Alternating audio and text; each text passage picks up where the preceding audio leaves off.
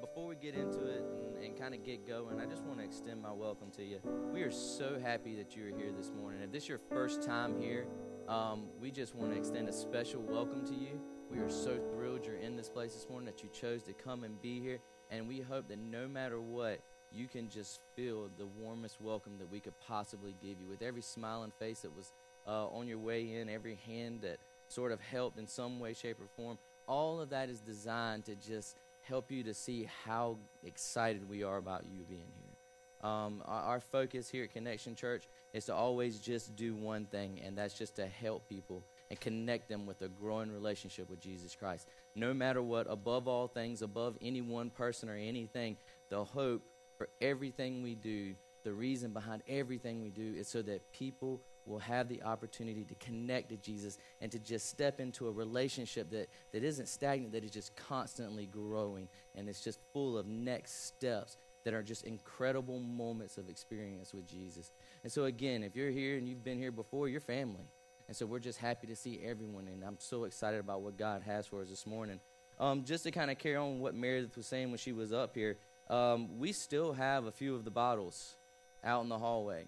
If you have the opportunity, please go by. This is a great opportunity to just pour in. Doesn't take a lot of change to fill these things up. They're out there. They're going to be used for a great cause. We're really excited about partnering with this ministry, and really excited about Thomas sitting back there in the back and collecting them. So if you have them and they're full of change, give them to Thomas. If you haven't had opportunity to get one yet, just go and grab one. And again, like she said, we just want to try to have them all back by next Sunday.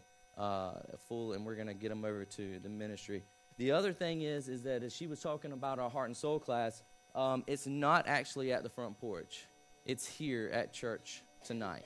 So if that was something that you were planning on attending, if you were going to come and see what we have, try to get a little more invested in what's going on and get a better understanding for the vision that God has given us through our heart and soul, it's going to be right here at 5 o'clock.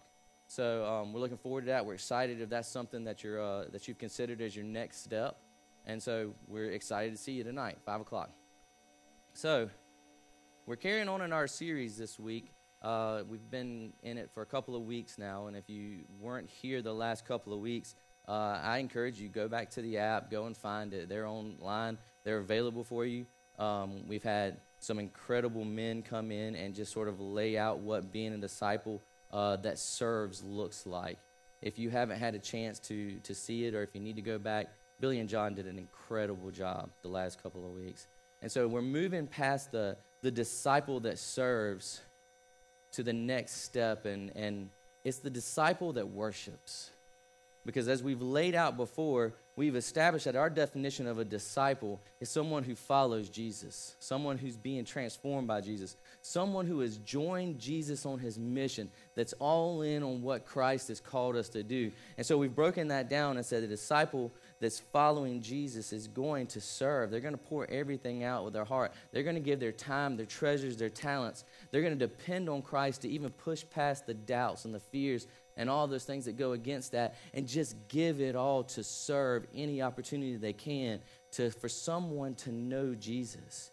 And so as we continue to move on, and as our walk of faith with Jesus transforms our life, we believe that the next step of that is that's going to do something within us that creates a life that's full of worship. That's going to be what defines the disciple. If you see someone that their life is just an example of worship to God, that it's going to be, that's a disciple right there. That's a disciple of Jesus. And that's our hope here, is that's what we're creating, is disciples that make disciples who are so filled and overwhelmed with what God has done in their life that their whole existence praises God. And so that's where we want to go this morning. We want to talk about this thing called worship. We want to get into it and see what is it that creates that in us, that our whole life, every area, not just the time we spent singing praises to his name just here, because that's a huge part of it, but that is not the only way that we worship God in our life. And so we want to kind of get to the bottom of what is this thing called worship? What does it actually look like? How do we define it? And so we're going to spend the next 2 weeks talking about it. So I want to pray for us real quick, and we're going to kind of get into it. Gracious Heavenly Father, we just thank you for this morning, Lord. We thank you for all that you're doing. We thank you for every heart that is in this place, Lord. We thank you for everyone who walked in with just the idea that, hey, there may be something to this. Lord, and it's okay that we don't know all the answers. It's okay that we don't see the big picture yet. It's okay that we are exactly where we are. We just don't want to stay there. We want to continue to move forward with you, Lord. We want to move into this thing called worship and really understand what is it that would create a worshipful life. What have you done? Who are you that would just take someone who was so far from you, completely transform their life, and just create this new creation that is just filled with everything that you've called them to be, and it just flows in worship to you. So we're praying that we can see you for who you are this morning. Lord, we're praying that you take this time and open our eyes. Lord, open our ears, open our hearts for what it is you have for us. We're praying that the Holy Spirit moves in this place this morning. We're praying that we are so overwhelmed with the name of Jesus that our praises not only rise in this place and shake this place, but that our praises continue on throughout the week, that our lives become examples, reflections of our praise for you. So, Lord, we give you this time, Lord. We love you and we thank you. We thank you for your son, Jesus Christ. We thank you for all that he did to make this possible for us. So, Lord, be with us. Guide us where you would have us to go in these next few moments. We give them to you. They are yours. And it's in your son's powerful name we pray. Amen. Excuse me. So, as we kind of break down what this worship thing looks like, the first thing I want to do is kind of start with just a definition, just a simple definition of what it is. So the only place you go, of course, is Merriam-Webster. And I don't, I love going there. I love definitions. So when I looked up worship, it says to honor or show reverence for a divine being or a supernatural power. The other one it had that I really liked was to regard with great or extravagant respect, honor, and devotion. And so the idea for worship, as we sort of explain it, the other thing is to understand that we were created for it. That as we look in Genesis, as God begins to lay it out, we know that he says that we were created in his image. That there's something about us, each and every one of us, whether we know God or not, or whether we're in a relationship with God or not, just being a created being of God, there is something within us that resembles God. We were made in his image for a reason. And it would be so that as we move out, as we do what he would call us into doing, people would say there's something there. What is it? We are made in his image so that people could identify us with God. Both of my parents are here today.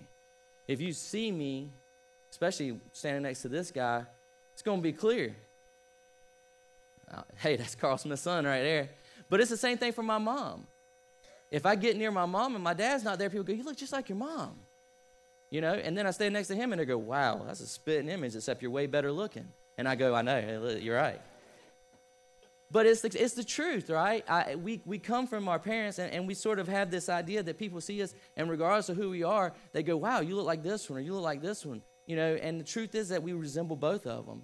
And so it's not hard to connect the dots to go, okay, now I know where you come from, right? And it's the same thing with us as being made in the image of God. As we go out, as we carry on what God has called us into, as we fulfill his purpose on this earth, we are the image bearers of him. When people look at us, they should be reminded of him. They should see him. Maybe they can't put their finger on it. Maybe they don't know exactly what it is, but they start to go, what is that thing I'm seeing right there?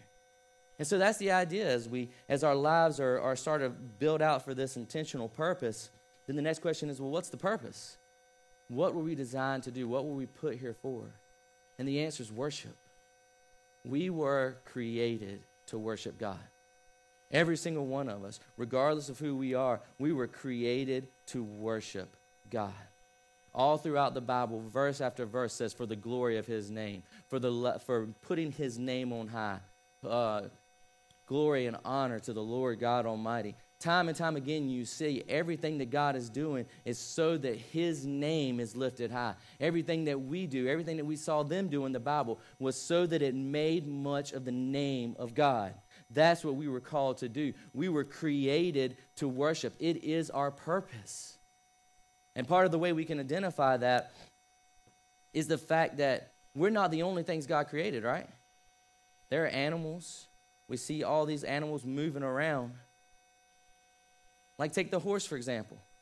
God's very clear. He loves the horse. The horse appears time and time again in the Bible. He describes the horse in a way that he's excited about the horse, that it's a majestic animal. The horse shows up time and time again. It is a created thing by God, but you have never seen a horse worship. But we do. And so you look at dogs, and dogs are great. They're awesome.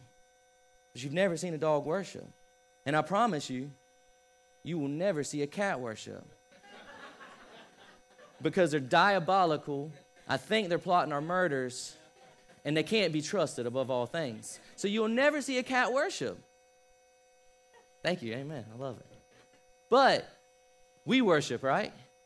It's what we were created for. It's what God put us here for. When he said, be fruitful and multiply, go make more image bearers that worship me. It's what we were called here for. So how do we do it? How do we get to that place? How do we get into that spot to where we spend our time worshiping? Because ultimately, when we worship, it's our declaration of the character of God. And so as we live our life out, as we worship him in every aspect of our life, it's us declaring the character of God to the world because they're beginning to see there's something connecting here. What is it?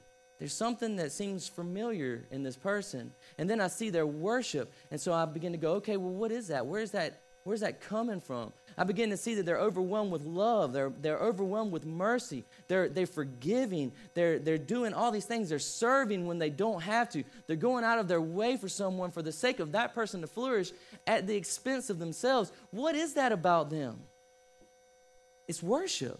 It's us declaring what God has done, what we know of our God that has created us. It is putting God in the proper space where he is. It's putting him as ultimate in our lives and declaring that all of me for all of you, regardless of what that means. I will go where you call me to go. I will do what you tell me to do as long as you get the glory and I make much of your name, because that is where we are with God. That is that spot he's called us into, and it's in that spot that we will just experience him so sweetly, more than any other time is when we're just worshiping him for all out, regardless of the cost.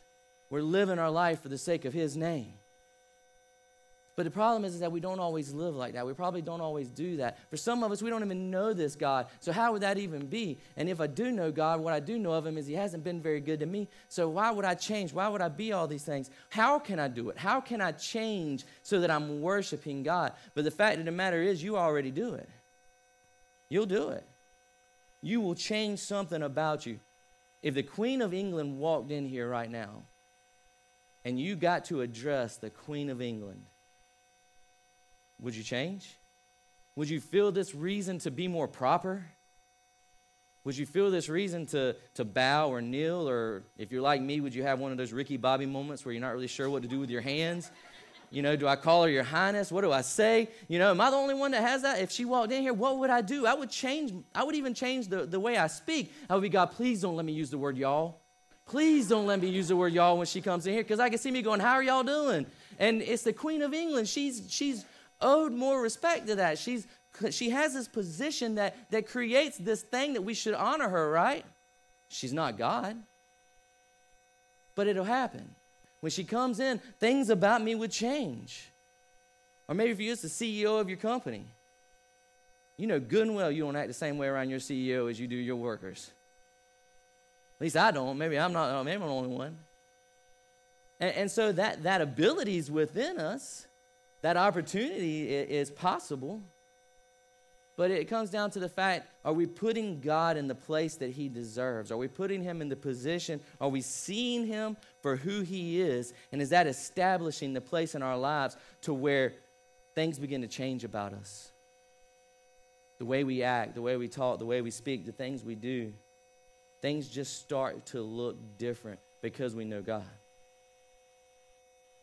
That's the hope. That's what we were designed for. That's the way our lives should be lived out. We're talking about the God who created us. We're talking about the God that created everything we see. We are talking about the God of the universe. And so the hope is that our lives reflect the character of God. We reflect our understanding of God. And you know what? It's okay. There's some of us in here, we don't have that picture yet. We don't quite have the big picture of God, and hopefully that's where we're going to go a little bit more this morning as we move forward. We're going to kind of understand that what that looks like. Maybe we can get our eyes on who God really, truly is. Because the truth is there are some of us in here that it's really hard because of our lives and the things that have happened to really see God for who he is. And then if you tell me he's a God of love, I know what I've lost. I'm not sure I see that. I know what I was raised in. You're going to tell me I can trust this guy? I'm not so sure about that. I'm not so sure that the God you claim him to be is who he is. And the hope is that we see him for who he is by this morning. For those of us who are believers, those of us who have come into a relationship with Jesus, the hope is that there's a sensitivity to who he is that has changed everything about us. You know, not all at once. Of course it's not going to happen all at once. I probably would tell the Queen of England, what's up, y'all? It's not going to happen all at once. But slowly, our lives begin to take a different shape. They begin to look a little different. As a church, the hope is that we move forward. We continue to do what God has called us into. And God has called us into this incredible vision that he has for the church here on earth.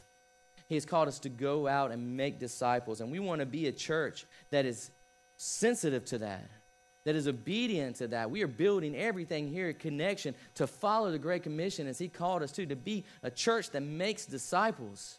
Those who have followed Jesus, who are being transformed by Jesus, who are on board with the mission of Jesus, even if that means to the ends of the earth, to unreached groups that no one has ever went to. We want to be there because that's what God has called us into. And so as we do that, we have to make sure that we don't forget the most important thing. The God that called us into it. That we keep him in the place that he called us to keep him into. That we lift his name above every name. That the motives of our heart are for his sake and not our own. That we worship him as we go to the ends of the earth. A.W. Tozer said this.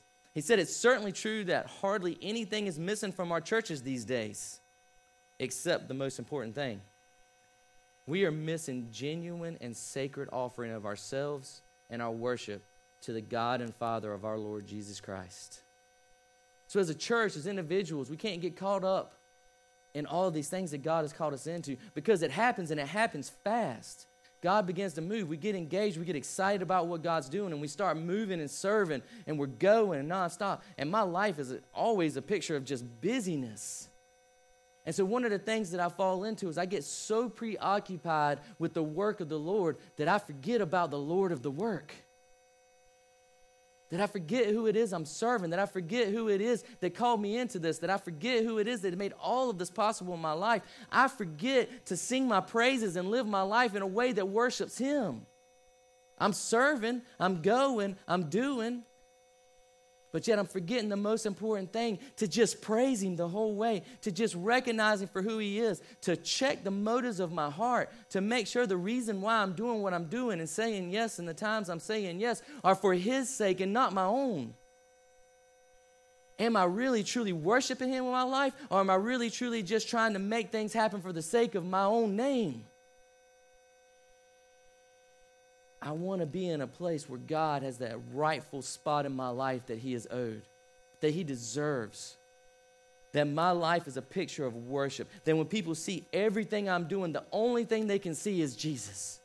They can see what he's done. They can see his love. They can see his mercy, his forgiveness in my heart. That everything I do, all of my yeses that I give are so that Jesus' name is proclaimed to the world. And it's only for his glory. And that I'm forgotten the moment I'm out. Even when I'm standing there, that people can't see me. But the flesh in me likes to fight against that. You know? It don't always happen.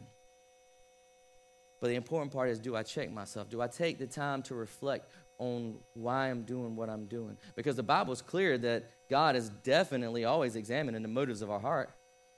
So he knows my heart. He knows why I'm doing what I'm doing. And so my desire is to always continue to serve him for the sake of him and not my own. To lift him up, to see him for who he is. And that sometimes is the trouble. Is that I just can't see him for who he is all the time. And it's tough. Sometimes God just isn't on my radar every day. Life is busy. I have 4 children. It keeps me busy. I have a job. I have all these things going on. I'm trying to serve. I'm trying to do all these things. And every once in a while, God just isn't even on the radar. And I forget about the Lord of the work. And it happens. So how do I move into a place where I'm seeing God? How do I move into this place where I'm seeing God for who he is? How am I constantly reminded of God's goodness in my life so that his character becomes my character, so that his love becomes my love, his mercies become my mercies, his forgiveness becomes my forgiveness, and his grace becomes my grace towards others? Because the harder it is for me to see him, the harder it is for me to extend any of those things to everybody else. It's hard. It's hard for me to release that. And so one of the good things that God has done for us is that in everything we see, if we're looking, we can see God. All of creation around us. Psalms 19, 1-4 says, the heavens declare the glory of God. The skies proclaim the work of his hands. Day after day, they pour forth speech. Night after night, they reveal knowledge. They have no speech. They use no words. No sound is heard from them, yet their voice goes out into all the earth, their words to the ends of the world. In the heavens, God has pitched a tent for the sun. It's like a bridegroom coming out of his chamber, like a champion rejoicing to run his course. It rises at one end of the heavens and makes its circuit to the other. Nothing is deprived from its warmth. So even the sun itself is in the sky to remind us of God's goodness and love. As it begins on one side and goes across the sky, the Bible says that this is for us to be reminded of God's love, the warmth we feel. It's a beautiful day. You feel better, don't you? You walk outside, the sun's shining. There's just something about it. It's that sun moving across the sky. Man, just lifts my spirits. It just does something within me. That was by design. As the sun moves, God intended for you to know that he was there, that his presence is there. The skies, they have no voice. They have no speech. There's no sound coming for them. And yet they declare his glory for us so that we will know he is God. And if we see it, the hope is that it moves in us and it flows out and our praises roll up. Because he's owed it. He deserves it. And it's not just Psalms that we see how big God really truly is. And that's really where I want to start. If we're going to talk about worshiping God, then I believe the first thing we have to do is see God for as big as he is. Because this is the thing I know. And it's heavy on my heart. There are people that have walked into this room this morning that are struggling. There are people that have walked into this room that have lost. And they don't know why. And they can't explain it. And they don't know what to ask God for. They don't even know what to think of God because of it.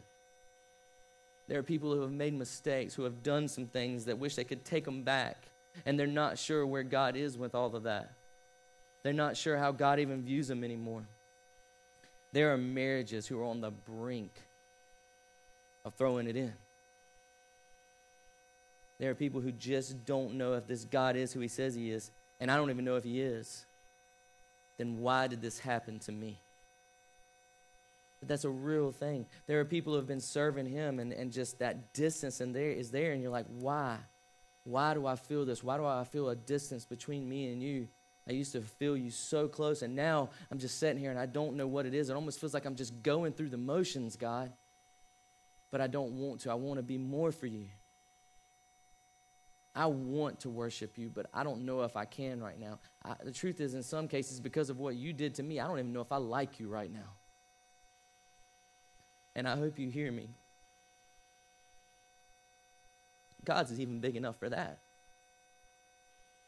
He's big enough to handle where you are with him right now.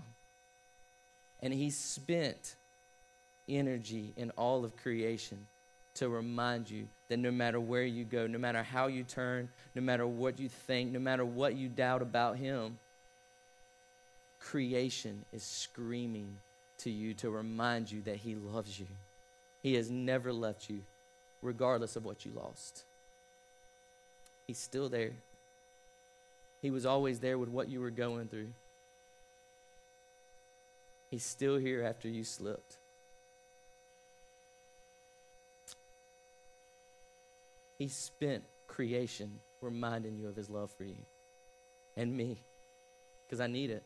I need to be reminded of his goodness. I need to be reminded of his love. I need to feel the warmth of the sun on me to remind me God's there. He's present. He hasn't forsaken me. He's never left me. He's always there. And no matter how this looks, and the answer is we may not know,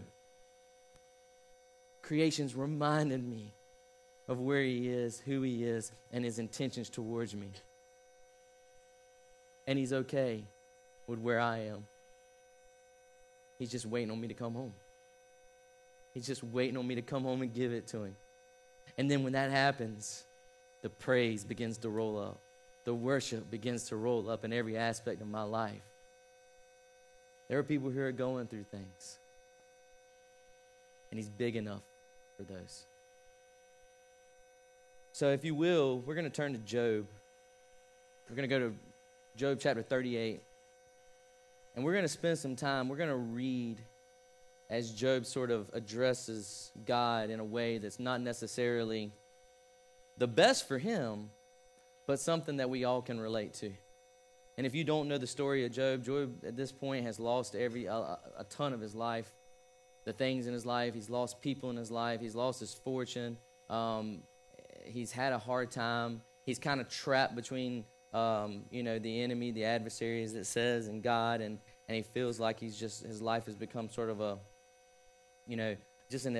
play toy for them as they work themselves out. And then in the end, the thing that he knows is that his righteousness was there. Like, he was obedient, he was faithful. It was probably the thing that the adversary was attracted to most, because he was the example of righteousness on earth. He was doing all that God called him to do. He was obedient and faithful to the Lord. And so the thing is, okay, well, if this one goes, then I can prove you to be a liar.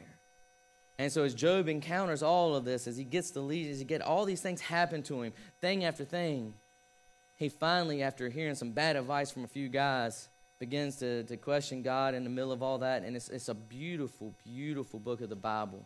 It's very poetic. It's very powerful. But I think more than that, it's something that all of us can relate to, because it's the idea of why God allows suffering into the world. And the truth is, we don't have a theological framework to answer that.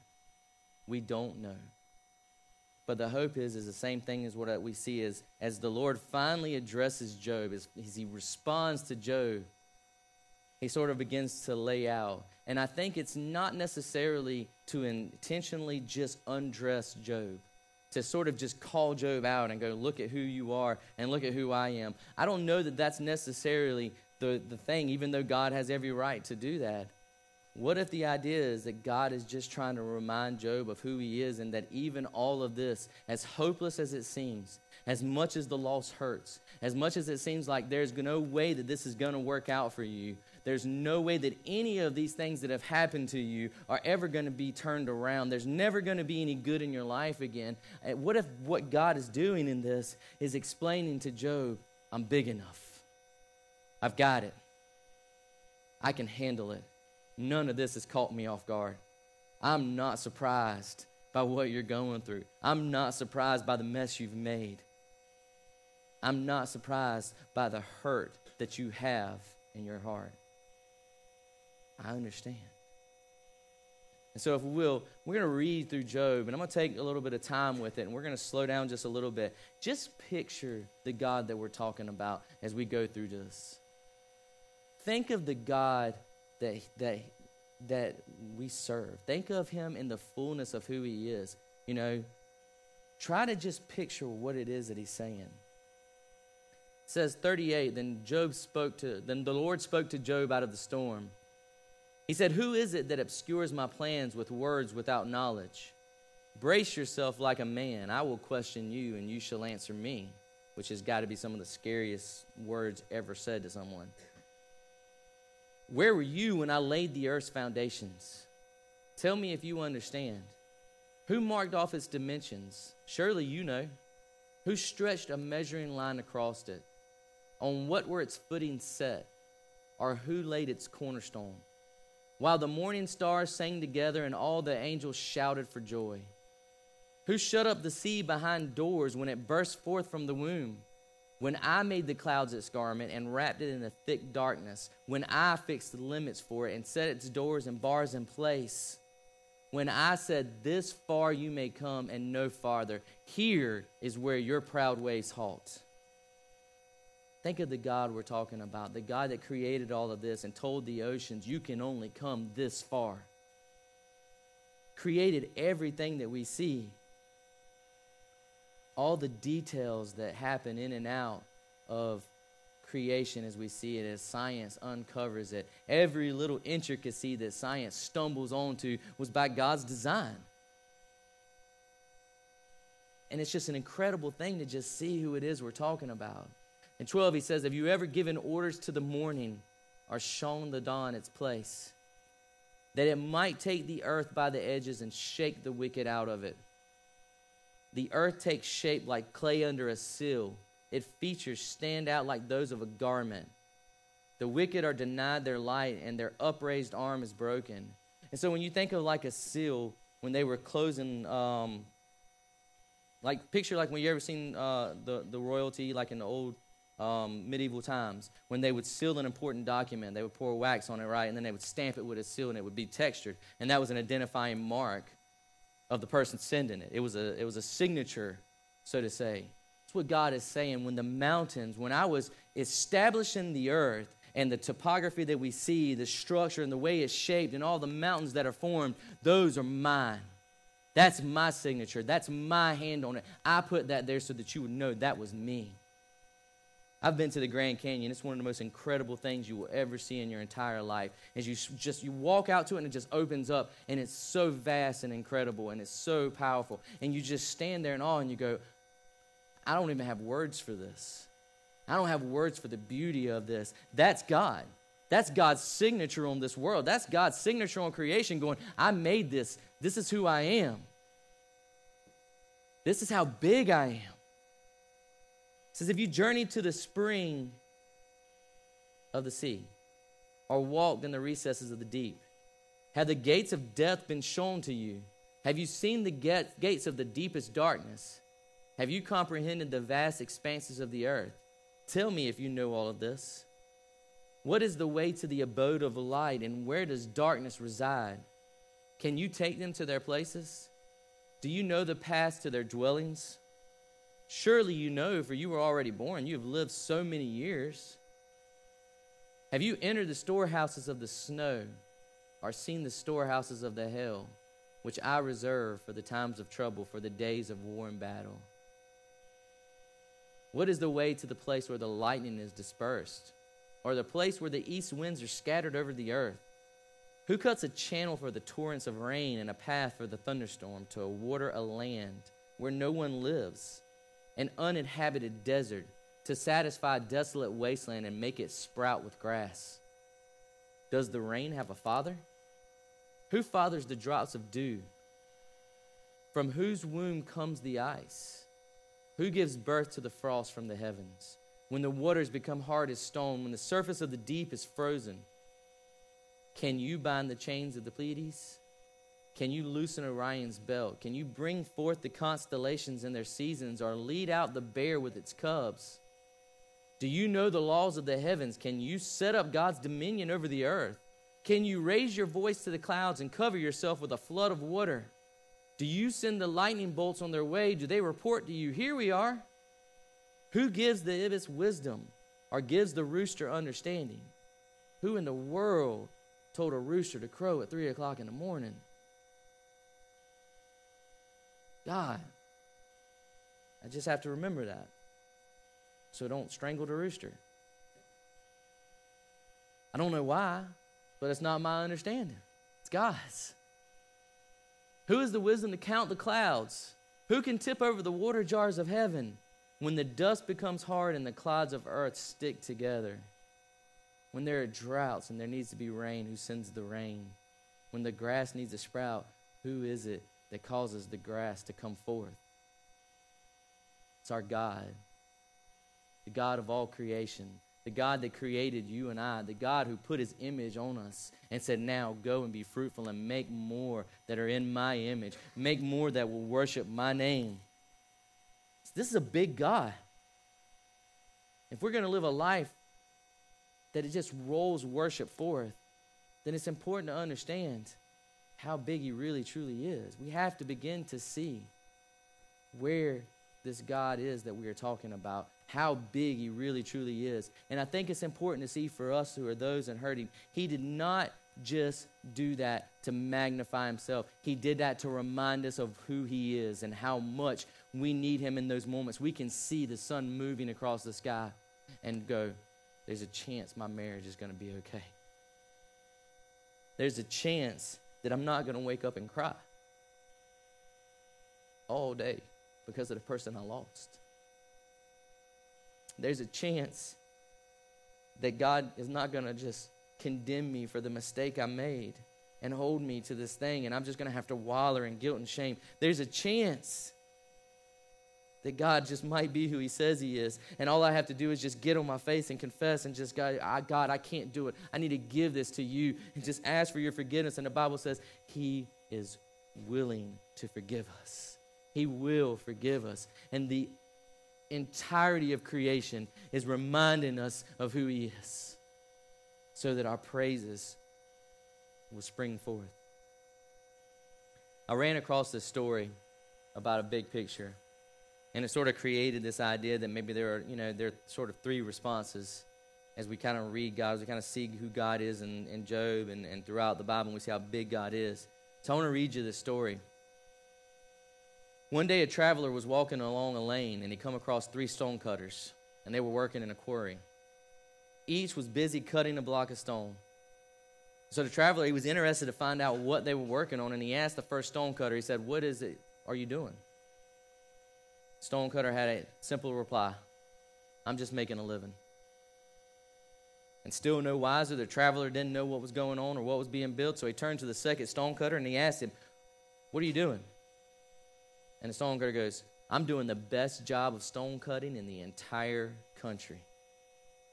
And so a bit closer to maybe finding out what the stonecutters were working on, but still unclear, the traveler turned to the third stonecutter. And this stonecutter, he seemed the happiest of all 3.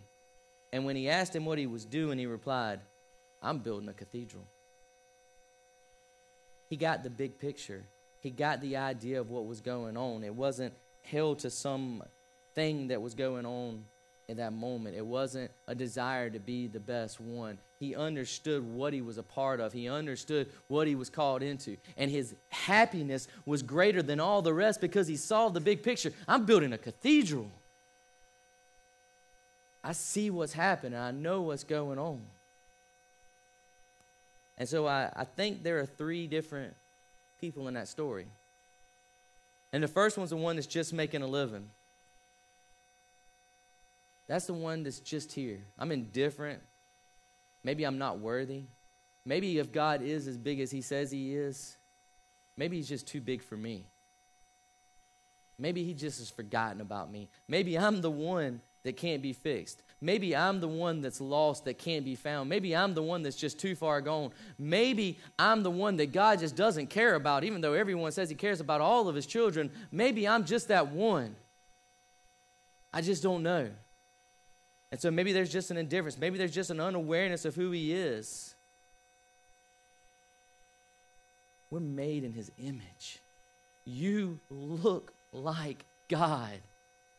Don't you think that matters to him? Don't you think that means something to the God that created you? That you look like him? That you are in this world carrying his image? You are not forgotten. You are not lost. You are not too far gone. There is not a place where you can't come back because the blood of Jesus has covered all of that for us. There is no place where you can go where he can't find you. There's no place he's not willing to go with you. He never leaves you. He never forsakes you. He hasn't forgotten about you. You're not lost. You may not know what the answer is yet. It may not even be the answer that you want, but you bear the image of God. That matters. That means something. He's not going to leave one that carries his image just floundering around.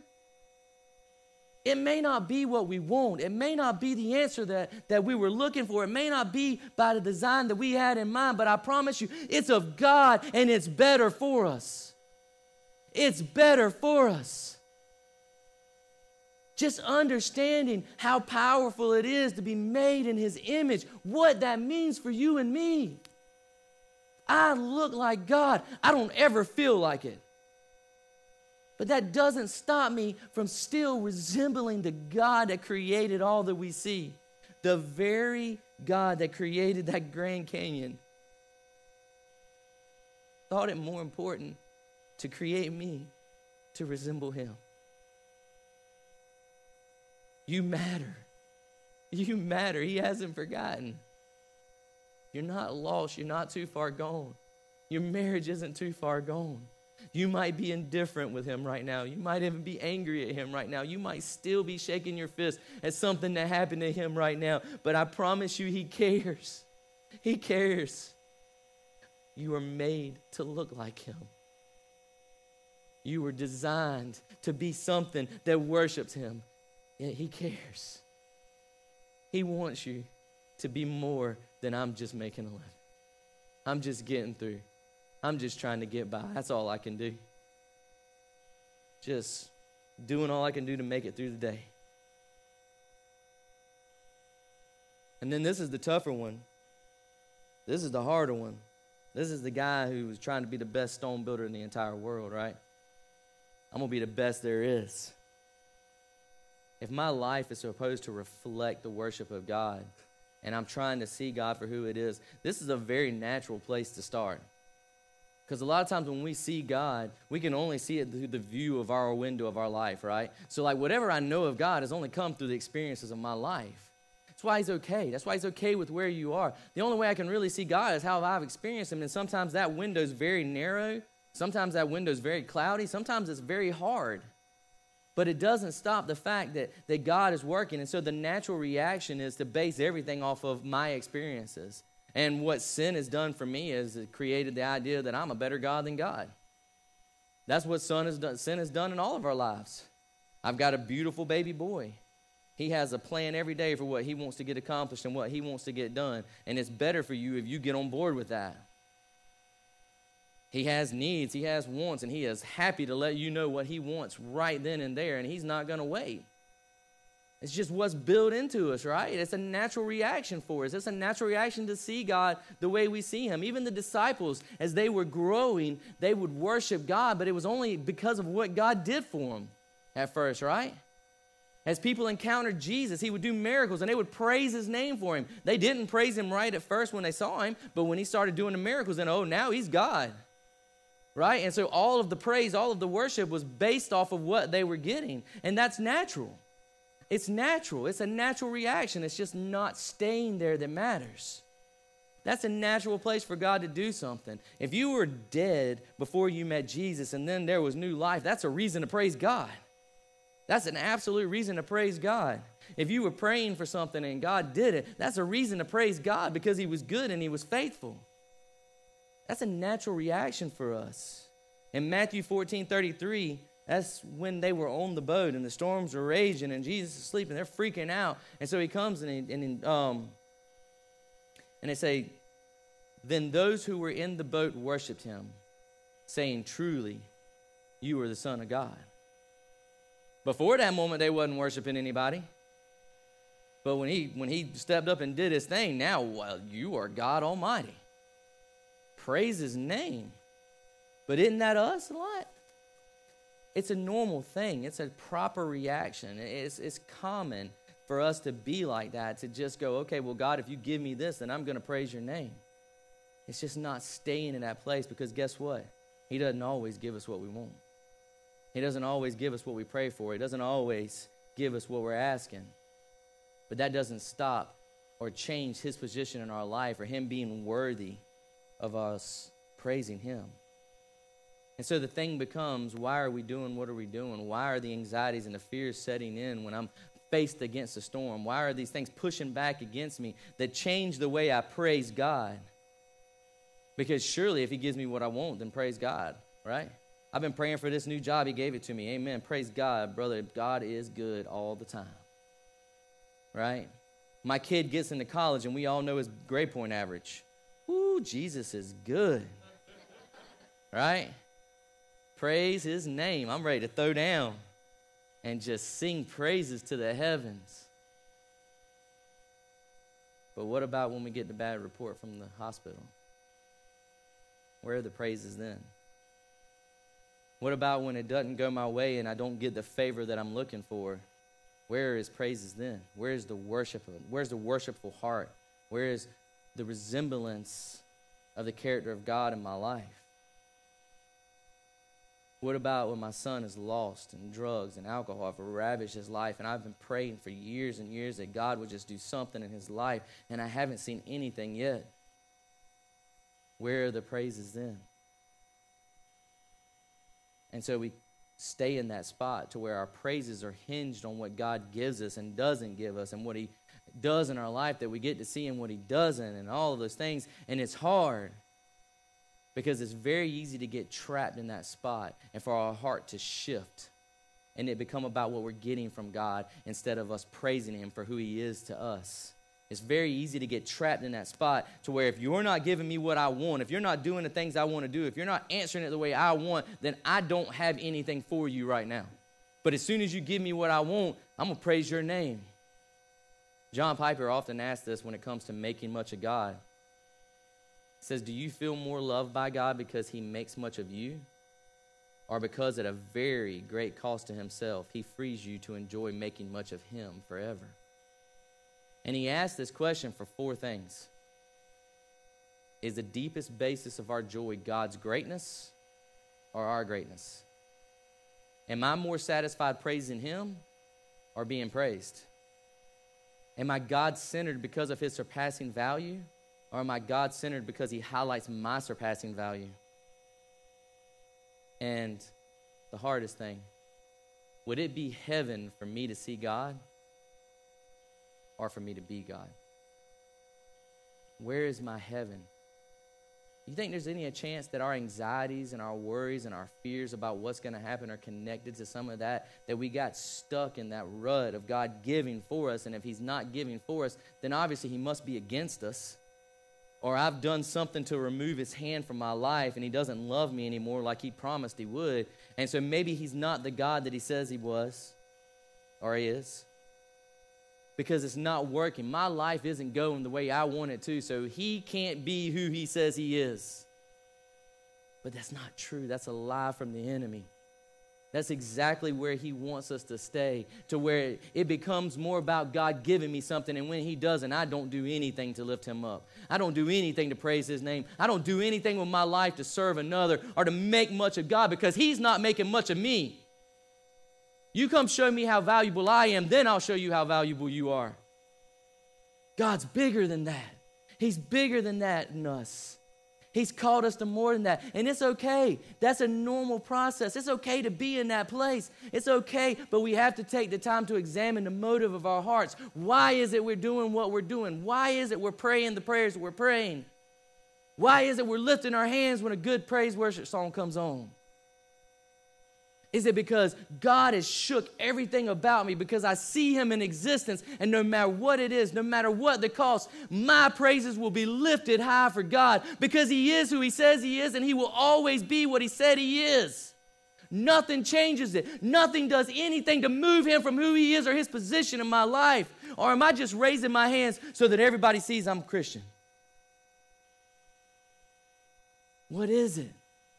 And we all fall into that trap. We all get stuck into that. We all do it. It happens. But God wants us to be more. We are his image bearers.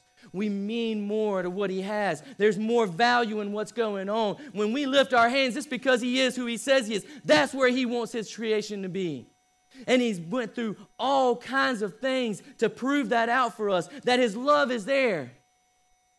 He wants us serving because we've been served by Jesus. He wants us loving because we've been loved so greatly by him that his son would step down out of heaven and come and walk on this earth and experience everything that you and I have experienced and live a perfect life and then climb up on a cross and die the worst death known to man so that his blood would remove all of that for us.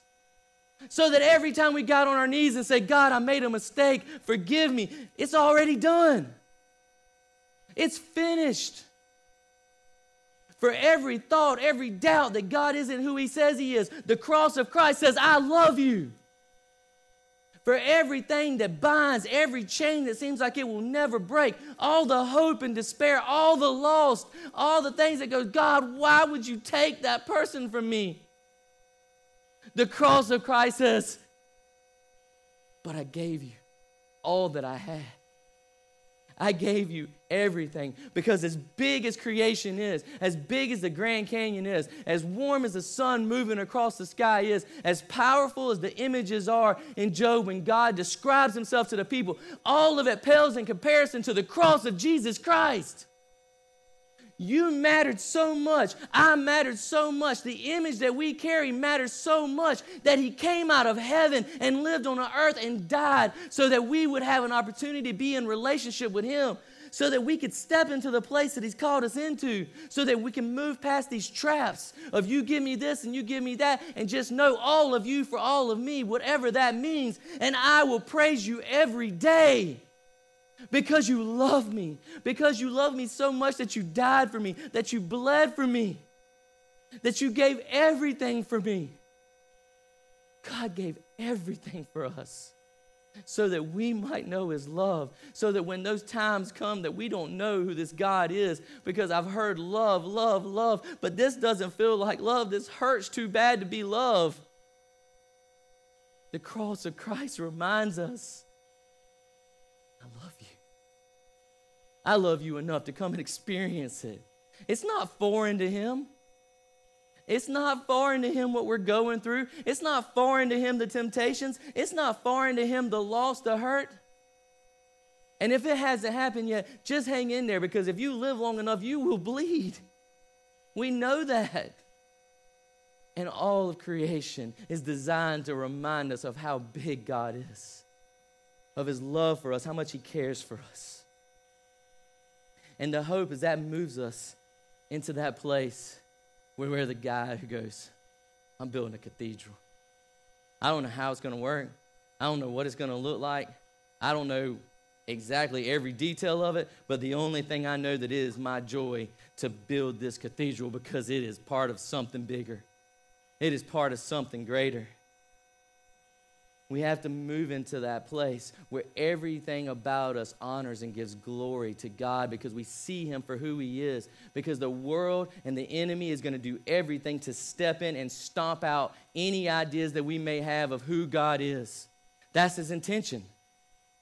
To step on the glory of God, to step on the praises of God, to just get his children so tangled up and so bound up by everything in this world, to create the ideas that maybe he doesn't love you, maybe he doesn't care about you. Look at how your marriage is falling apart. Look at what your children are doing. Look at how they're failing. Look at how you're failing every day. No one even sees you. You are forgotten about completely. Those are lies of the enemy, and the cross is here to proclaim they are lies and can't be listened to. That's what God did. That's what God did for us. That's what God did for you and I. But we have to move into a place where we see him for who he is. And as the worship team comes forward, that's the question today. Where are you with God? Where am I with God? What are the motives of my heart? What is it that's within me? How is the reflection that I'm given? Does it praise God's name? Does it make much of him?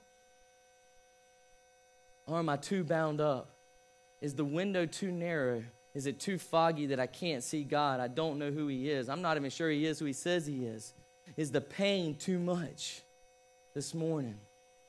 Where are we at when it comes to that? Do I even know who this God is? But I can promise you this God has done extravagant, intrinsical, powerful things to establish who he is in your life. Beginning from a smiling face on a baby to the sun moving across the sky, to a doe in the woods. And we all hunters, we know what that looks like. It's beautiful. But it's not as beautiful as the buck that's coming behind her. But God has done these things to remind us time and time again that he is for us, that he loves us, that he cares for us. But none of it is as powerful as the cross of Jesus Christ. And it's that cross that allows us to come into that place with God, to be in relationship with him, to finally step into that place where we can worship him with our lives. But the truth is, some of us don't know him.